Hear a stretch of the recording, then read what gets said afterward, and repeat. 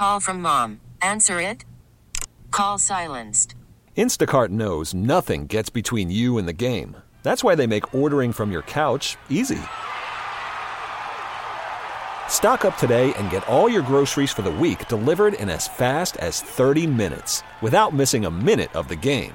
You have 47 new voicemails.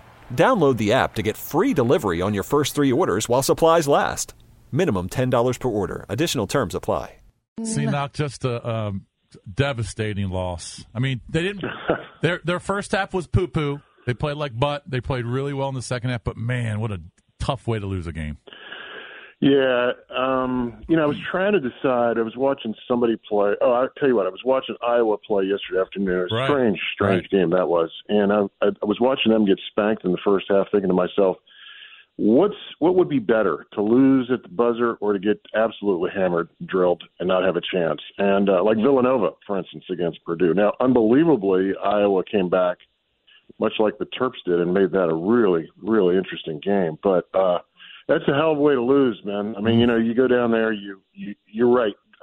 Lurch, I tell you what, man, I thought the Terps played okay in the first half. They didn't make any shots. They had all sorts of open shots, didn't make any of them. Yeah. And, LSU was pretty good in that first half. But any way you look at it, when you get down 15, you got some major work to do to get yourself back in the game. Chris, when Turge slapped the zone on them in the second half, I mean, LSU looked completely out of their element. They looked befuddled, like they could not figure it out. Did you feel like Turge should have done that earlier, like in the first half, or were you okay with when he went with the zone defense? Because LSU really struggled with it. Well, I mean, it's funny. Terps have played like in the only other game where there was an extended period of zone was against Minnesota at Minnesota, and they looked the same way. They looked like they'd never seen a zone, a practice against a zone, and so it worked. You kind of are who you are at this point in time of the season, and Maryland has been a man-to-man team about 98% of the time. In retrospect, sure, you look at it and you think, gosh, if we'd gone to that with 15 minutes left in the first half instead of 15 minutes left in the second half, maybe it would have been a different game. But like I said, you kind of are who you are by the time March rolls around, and it served the purpose. It certainly got them back into the game, and I for the life of me, I can't understand how teams look that disorganized and against the zone. I mean, basically they were playing pass and catch around that 3-2 zone. Made it pretty easy to cover. They had no idea. And by the way, Waters is special. If Waters isn't going to be the best point guard in the country next year, he'll be top 5. He is a special talent. He's fun to watch. His passing in the lane, his ball handling, no-look passes. I mean, he's really, really – that's a tough kid to defend. Yeah, he also has that, and they list him at, I think they list him at 5'10". There is no chance. He's small. Cakes could post him up. I mean, he finishes in around the basket like you can't believe a guy that small can finish. He's a pretty remarkable player, no question about it. Talking to Chris Knoche, voice of the Terps on the Terps Radio Network. One of the things we were kind of kicking around off air, actually, is our impression of the Terps offense when Bruno gets double-teamed. Why isn't it better? I mean, he gets double-teamed all the time. It just doesn't seem like guys are cutting the basket hard enough, or they just don't seem to react well when he's doubled. And it happens all the time. And he also looks a little bit lost. I mean, at times this year, Chris, he looked pretty good, and I think he got better than last year, but he still looks kind of lost when he gets doubled. He doesn't really know what to do. Yeah, I'm going to put most of that on Bruno, to be honest. I do think he's come miles. I just think that, when you run 2 and 3 guys at him, I thought LSU did a really good job. And a lot of times it was Waters.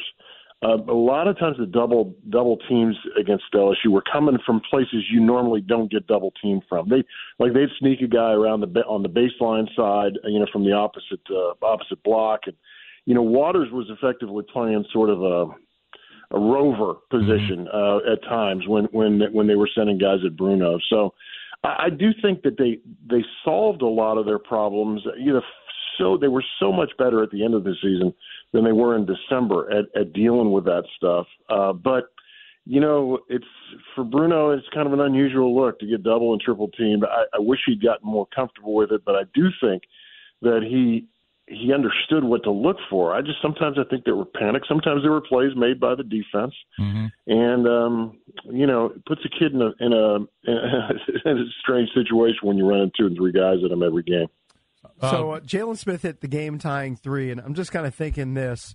By the way, I thought Chris Knoche was going to send me a text. Yeah, he hit a 3. If they win that game, I guarantee Knoche sends me a text. Yeah, you can't shoot threes, can he? I thought of you. The second it went through, I thought of Jason. I was like, that's the guy he said should never, ever take a 3-pointer. Although he clanked his first 4. That's true. But that was a big one. Hey, so he's right on percentage. Right.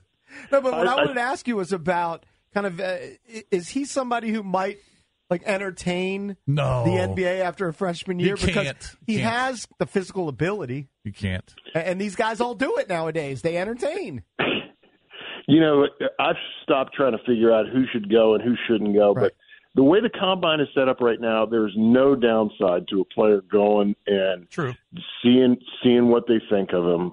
He is not. I don't think he's ready emotionally, psychologically. I just think that he's got a lot of maturing to do, but kind of between the ears as much as anything else. He is really physically gifted. He can run like a deer. I will tell you that he's a much better three-point shooter than Jason thinks he is. And if you had been courtside, he would have pointed at you. I know.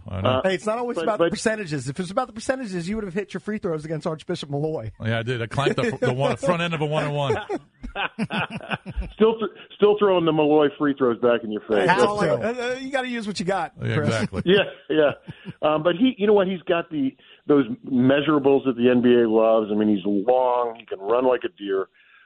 He does have range, and I think I'm almost sure he'd go to the combine. I don't know why he wouldn't. Well, yeah, but I mean, the reason why I bring it up is a year ago, I would have thought that Herter was going to play another year.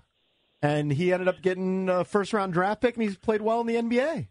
Well, he went there as an afterthought, and then a few hours into the combine, he's hearing from people that, hey man, sit this next game out. You already played your way into the top 20.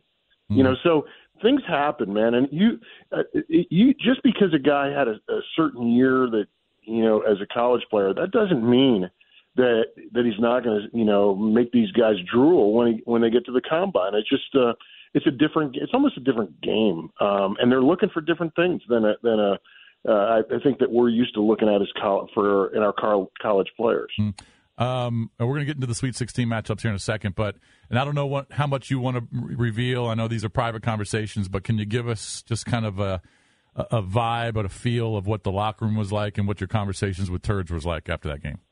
No, it was, it's no fun. I mean, and it's kind of weird. I think I said this to you in a text over the weekend. You go from the delirium after beating Belmont in what was just a phenomenal game. You go from the locker room after that game to the locker room, after LSU, and it's